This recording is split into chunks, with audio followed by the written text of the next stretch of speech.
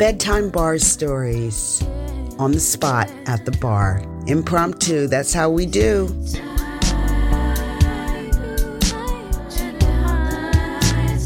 Well, hello, darlings, and welcome back to Bedtime Bar Stories with me, Gina Noble, your story hunter in chief.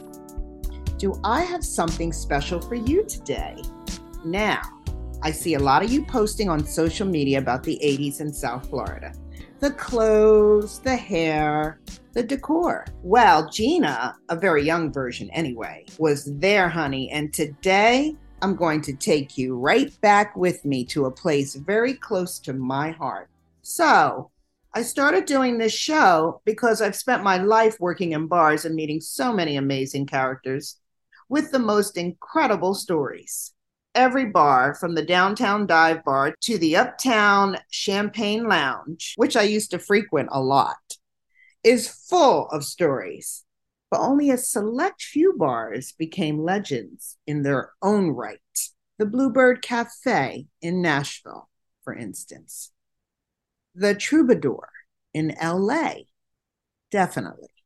And Marie's Crisis Cafe in New York is a must-see. For sure. You know, some bars stay with you long after the night is over. And I don't mean the hangover. Well, this bar has stayed with me, and many others I might add, after its doors closed for good, and the party, sadly, was definitely over. So what is the bar of which I speak so fondly? Well, it's Summers on the Beach, of course. Everybody knows Summers. It was the bar on the beach from the 80s to the 90s. It was spectacular. Always a line. Naturally not for me, because I was always on the guest list under someone's name, because I am not standing in a line. But nevertheless, it was fantastic. There were amazing bands there. There were amazing bands, amazing acts that came through those doors. And just to be there during that time, you can't even imagine how spectacular it was. So Summers is and was quintessentially Fort Lauderdale in the 80s.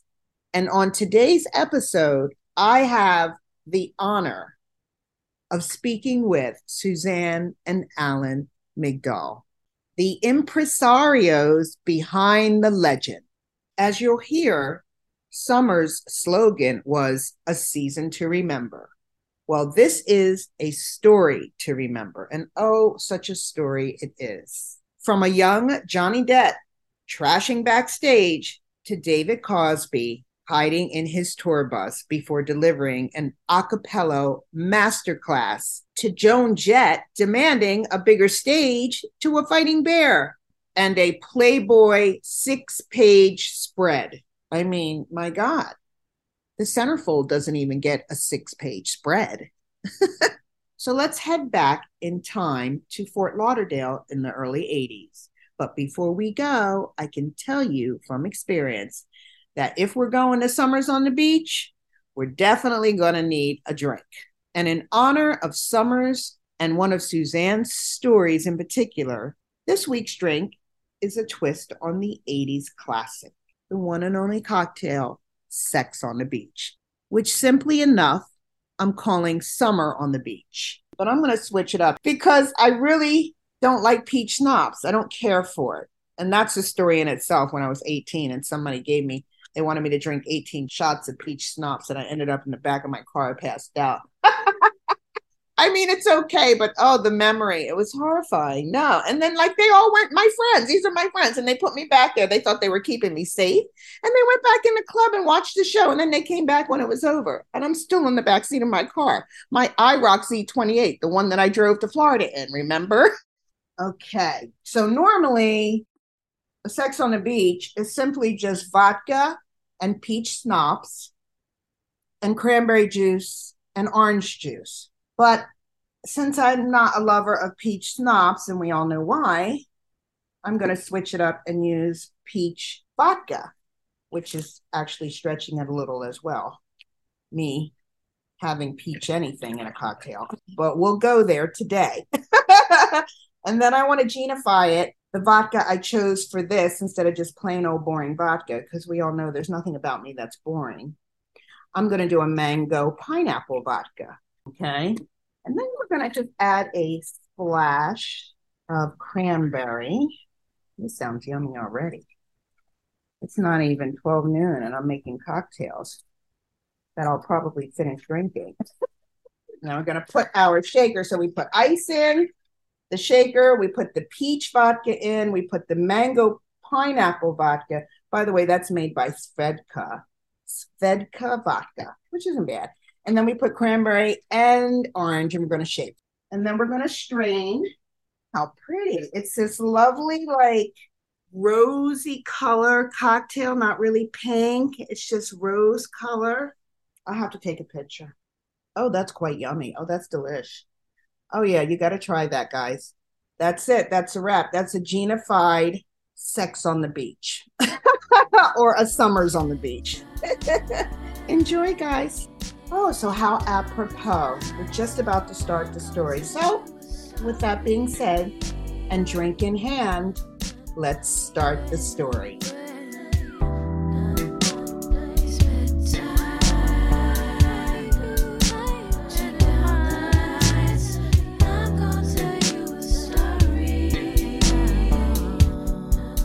Guys, this is Gina Noble, your story hunter in chief, and we are lucky to be here today on Bedtime Bar Stories with some wonderful, famous people. They actually are not only going to tell us some wonderful history about Fort Lauderdale, they pretty much are Fort Lauderdale history because their nightclub and their establishment that they had back in the 80s and 90s was known all over the world. So I'm going to take this moment. I'm going to introduce you to Suzanne McDowell. Is that pronounced correct? McDowell, yes. McDowell, yes. okay. Yes. And also Alan McDowell. Yes. Okay. Correct. Yes. So we are here today and we are out to lunch and we are going to hear some wonderful stories from them. They're going to tell us a little bit about who they are, some of the things, the people they met, the places they've been, the people who have been in their establishment are famous names that you'll hear to this day, and they were truly lucky, and we are all blessed that they were in Fort Lauderdale because a good time was had by all, and a lot of great memories, that came from your club. So Summers on the Beach was part of the famous Fort Lauderdale Strip. We were in business from 1980 to 1992. We were the concert dance club.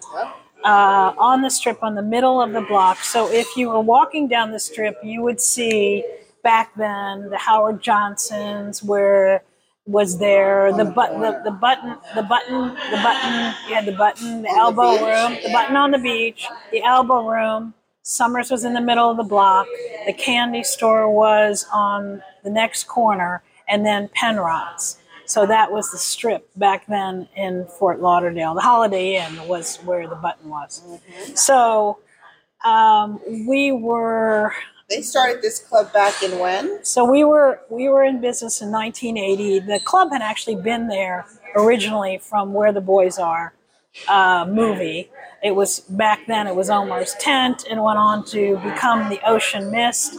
And then Ocean Mothers. Ocean Mothers and Ocean Mist. And then the Ocean Mist. And we ended up, which is a story on its own, how we ended up in the nightclub business. And that we Fort all Lauderdale. want to hear. And believe it or not, guys, this ties in to one of our previous stories about the mutiny in Miami.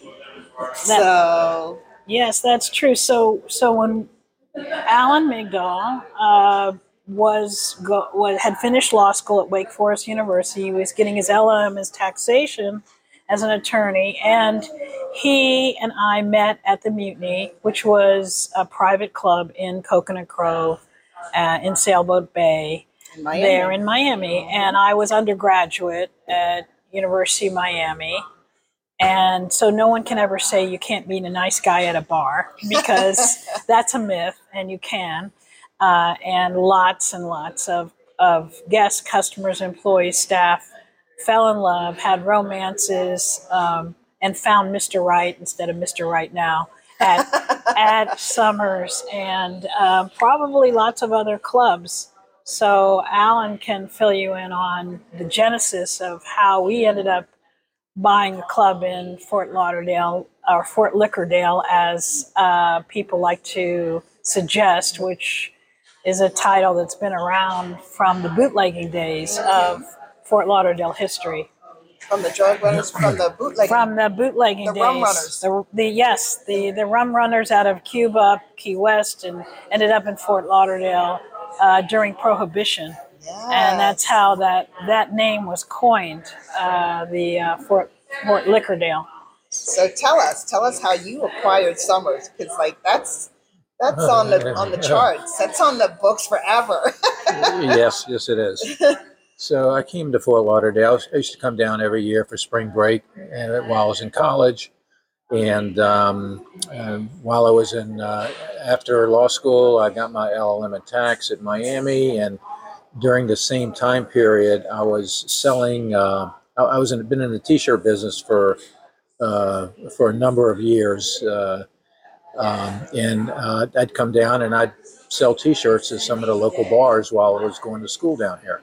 Good way to make money. Yeah, it was exactly, and not only that, I actually opened up 3 retail T-shirt stores, because we had a factory in Norfolk, Virginia, called Al Tuff Screen Printers, and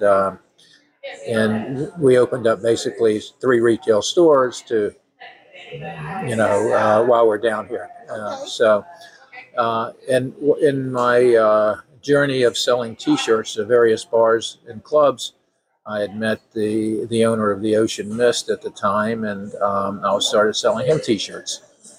And then after law school, I started practicing doing tax work for the first 5 years, and I was the owner of the Ocean Mist asked me if I could assist him, and he knew I was basically doing tax work, if I could help him, with his tax issues or retirement plans. So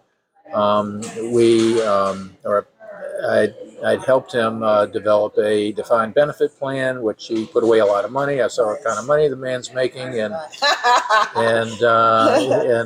so a couple years later, I guess in 1980, when we bought the club, he had said he's ready to retire, and I can make more money in the nightclub business and practicing law.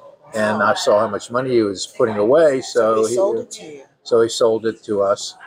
And again, we were living in Miami. But you fell into that. Like, he didn't even advertise that to anyone else. No, he just offered it to you. Exactly. How often does that happen? Yeah. Like, it was almost meant to be for you guys to fall into place to do what you did.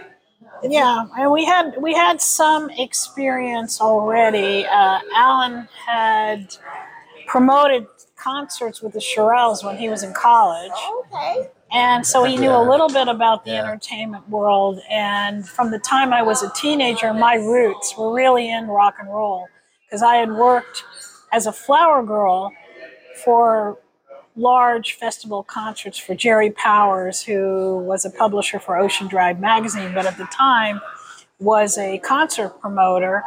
And so I knew a lot of the bands personally, and I mean, I had met everybody from Janis Joplin to Jimi Hendrix, and I was only 15 years old at the time. Wow. So we brought that to the club. I worked at the television station before as after graduating from University of Miami in television and film. So we brought all that to the club, and I wrote the radio copy for Summers. But our business really developed when we saw the line for the first spring break outside of the Button. And we said, yeah, look, they have a long line. Why isn't our line long or longer? So Alan started marketing in college newspapers all over the United States. Wow, that was smart. Yeah. And well, why don't you just jump back for a second and say, how did you come up with the name Summers? Yeah, that's a good question. Yeah. Because we had bought it in June of '80, and the first 6 months we were still the Ocean Mist. Yeah. we decided to change the name and the concept of the club to rock and roll. And Suzanne can explain. So we had this t-shirt bathing suit store that was really a couple doors down on the strip in Fort Lauderdale.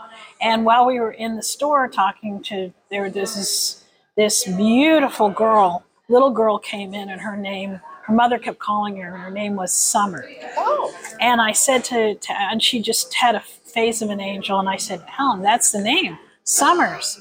I said, Summers. I said, look, Summers, who doesn't like summers? Everybody likes their summers. So Summers on the beach was... That's amazing that you came up with that just like that. You just knew. Yeah, and it was just came out of heaven. And so we said, yeah, who doesn't like in summers, the season to remember. And that was one of our logos, the season to remember. Everybody loves summers. So with that, we changed the name of the club, and we changed the music.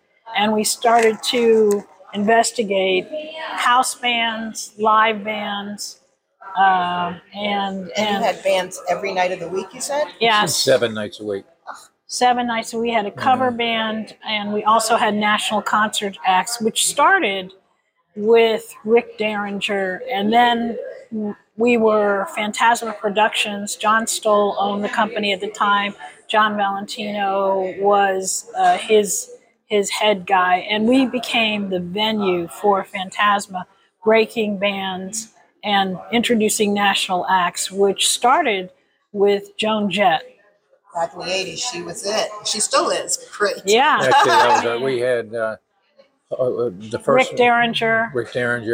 right before that. Yeah. Then Fooled Around and Fell in Love. Yeah. Elvin Bishop. Elvin Bishop. He was actually our first. He was one of our first acts. But Joan Jett, what happened with her was the stage was not as big as she would have liked it. So our manager, David Milkey, said, I'll just build a stage on top of the back bar. And she performed on that bar, on the stage, and the backdrop of her VIP backstage room was our Olympic-sized swimming pool, which was part of our day business in Fort Lauderdale. So we were unlike any other club, I think, in the world, because we had a night business and a day business. Yes, you did. The day business, was part of what the Olympic-sized swimming pool was all about, and Joan Jett used that as her dressing room.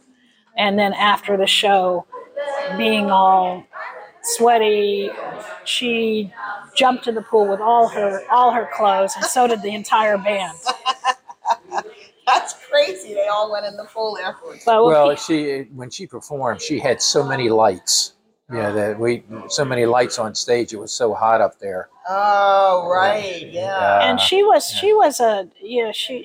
a real rock and roller. I mean, she came in with this Italian T-shirt, and I asked her. I said, "Where are your roadies to take all the equipment and all the stacks of?" And she said, "We do it ourselves." Wow. And I said, okay. I said, don't you want one of our doormen, our security, to help you load in? She goes, no, we do it ourselves. I said, okay, fine. So that was part of our introduction into the concert business. But we went on to not only have sometimes 15 live bands a week, because we had showcases on Sunday for bands. So a lot of the bands for live music knew. One of the bands, the local bands that we were happy to have, they were not famous back then, but became well known, is the Kids. And that was the band that Johnny Depp, He's from Florida. From Miramar, Florida, the superstar, started out his career. So he lived in Hollywood, Florida, in Miramar. And he was just one of the local bands that we had out of Fort Lauderdale, and even some new wave bands. But Johnny Depp, was, I mean, he was, as a front man, of course, all the girls were in love with him. Oh, sure. He was adorable. But my experience with him was we had a dressing room at the side of our stage. And we had a rule that the bands were not allowed to put anything on the walls, so graffiti on the walls. And a lot of the bands did anyway. I said, but if you do this, we have to charge you an up fee, and you're going to take it out of your salary for the band. And of course, we told the kids not to put anything on the walls, and we would go back into the dressing room and check it before we paid them. So Johnny Depp shows up, and I said, well, let me go. And he says, I would like to pick up our check. And we had an upstairs office, a lot of stairs that went up to the top, which was basically an apartment up there with a full shower. And I said, well, let me check the band room. So I go back to the band room, I look, and of course they put graffiti on the walls. It was against the rules. And I looked at him and I said, you put graffiti on the walls, didn't you? He goes, yeah. And he had these crocodile eyes that looked at me with almost tears in them. And we're walking back to the office together, step by step. I've gotten to the stairwell. He says, please pay us the full amount, because if you don't pay us, we literally are not going to eat. Oh. And I just, it was. And they all started like that. He broke my heart, and I just caved at those big eyes. I would have done the same. I probably would have gave him more.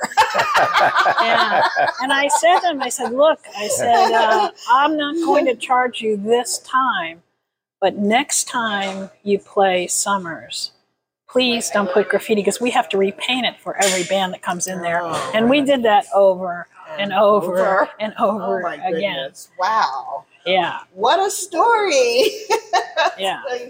Interesting. And there's another story about David Crosby from the famous band, of course. Crosby, Stills, and Nash? Yeah, Crosby, Stills, and Nash. And he was working off a gun charge. Since after John Lennon was murdered, he started carrying a gun. Oh. So he actually also fell in love with a local Miami girl named Jan Dance. But he decided that he needed money for his lawyer, so we were fortunate enough that he would play our club.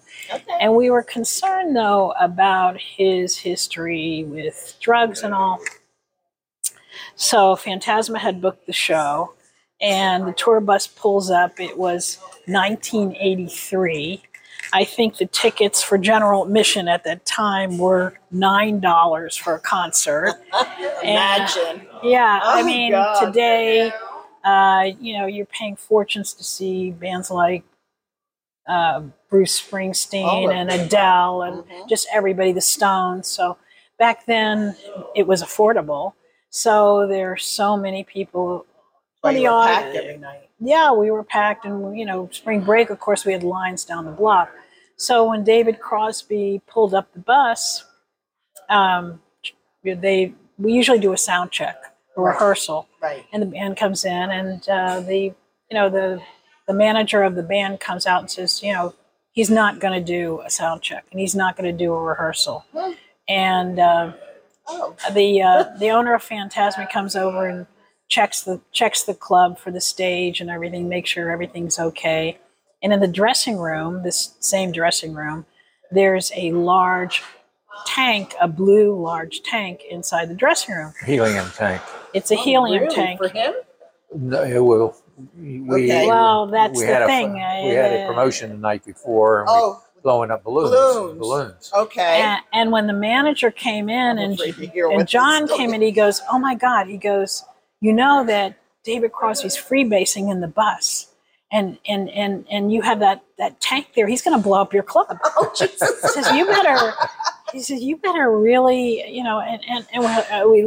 Alan looked at him and said, deer in headlights, like what? Yeah, he says, oh no, that was for the promotion. It's not for, not for him to freebase back there with that. No, it's not. Although, the band said, look, he hasn't been coming out of the bus. He just talks to us in a little window that he raises up and then he puts down. So we were really worried at the time whether he was going to perform, how he's going to perform. The show was completely sold out. It was oversold. And we had so you don't know. a 900 or 1,000 capacity. We had close to 1,000 capacity. We probably had 1,250 people there. Yeah. I mean, it was just packed. I mean, we get it turned. Wall. Yeah, For him, it's a small venue, and everybody wanted to come see him. Yeah, but, and he was. Did he show up? Incredible. He did even an a cappella song, and stood up on stage and went, "Shh, everybody be quiet." Had everybody sit down, be quiet, while he did an a cappella song. He played for about 25 minutes. I mean, he did songs like, Wooden Ships and Long Time Gone and Almost Cut My Hair and Guinevere, all his super hits. But what's surprising about him and surprising about some other artists that we've had play, Greg Allman 5 times or 6 times, and is that no matter how stoned they were, they got up and performed. They just knocked your socks off. And and also when you look at today, people like that played our club, like Dave Mason and Pure Prairie League and Poco, and all these bands are still performing, and some of them are 78 years old and still going strong. Yeah, yeah. So Rolling Stones. Yeah, but so the way that we really marketed the club, because back then there was no internet, there was no cell phones. Oh, right. We did it with. And yet you had all those people show up around the world. So besides the college for over a decade. Marketing, we ran the airplane banner across the beach, and we would advertise our pool party, which started with usually a drink special. And then we had the beer chug relay, the belly flop contest. And we used to say climax the day with our wettest wet t-shirt contest. So we had a cash prize of $175. For the best wet t-shirt contest? First, second, third, 150 and 25 for the first 3 in the wet t-shirt contest. And of course we provided the t-shirts. Right. Which were became designer T-shirts, because the girls would all rip them. Yeah, they'd all redesign them. But there were out of that experience marketing the pool, we had all sorts of corporate entities that would come and rent the pool for the day. For instance, back then they had the cigarette companies, so we had Newport Alive with Pleasure. Okay. And we had Camel. Camel paid for the national concert acts like Jan and Dean and the Beach Boys, and also published a newspaper. We had the National Lampoon Toga Party. Well, let's see. Excuse me. That's all right. Yeah. Well, we had a lot of they would come and provide contest money, and and they sample with their products. Naturally, so they were doing promotions as well. Right.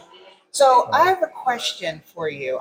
Earlier you were talking, I don't mean to interrupt you. You were talking about what was very interesting was when you were talking about the beer that you sold during spring break. Was that a particular concert? You said something about when you sold all that beer for the day? Yeah. Well, the biggest day of the year probably is St. Patrick's Day. Oh, that was it, the St. Patrick's Day. St. Patrick's Day falls in the middle of spring break. Yes, right, March. And it just so happens that all the big schools are out there, like Michigan State, Ohio State, a lot of the big schools are out there. Right. So it's like one of our biggest days of the year. So for St. Patrick's Day, we'd order 50 kegs of beer, 25 kegs were green beer.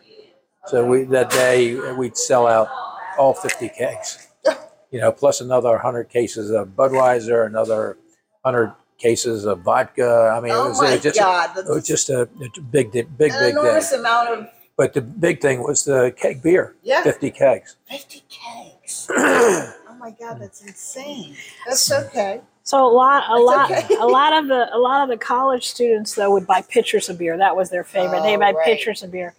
And Budweiser and Miller and some of the bigger companies, and we had Jägermeister that had the Jägermeister girls, we had the Budweiser girls, but they would come in and they would cover all the walls of Summers with posters. So people could take them. Yeah, and the college kids would take home souvenirs, hats.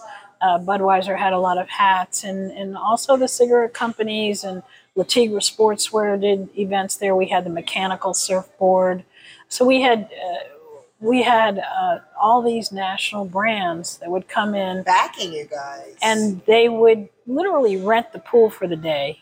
Oh, fun. And then they would give out all of the premiums that they would have, Hawaiian Tropic, Banana, all the suntan companies would come in and give out samples, free samples. That must have been amazing back then to be able to have all that. You didn't have to pay really for anything. Except for your T-shirts. Yeah, So. And it was great for the students because everybody got a souvenir, something to take back. And I think anybody that's now would be, up there in age, what we've heard the most is it was the greatest time of my life. Right. And it just chokes you up because they might have gotten married, they might have children, they might have huge careers, and yet these adults will always remember. They have a special place in their heart for Fort Lauderdale, for spring break, and for the time in their life where they had everything in front of them.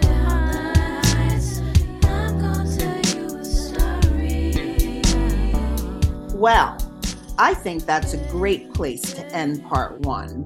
Wasn't that amazing? But I have to tell you, this is so spectacular and so interesting that there's going to be a part two, guys, because there's so much more to tell you. There's so much more to come. Suzanne there captured perfectly not only what made Summers on the Beach special, but why I do this show and why I love spending my life working in bars. I mean, I never thought I would grow up and say, oh, I want to work in bars, but you know what? There's never a dull moment.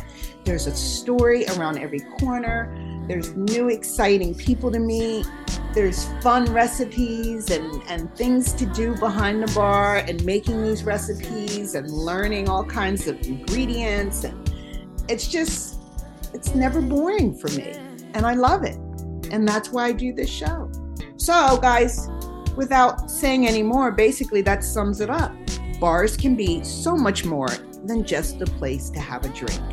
They become part of your story, where you can make memories of good times that last a lifetime. We'll be back next week, same time, same place, with part two. Ciao for now, my darlings.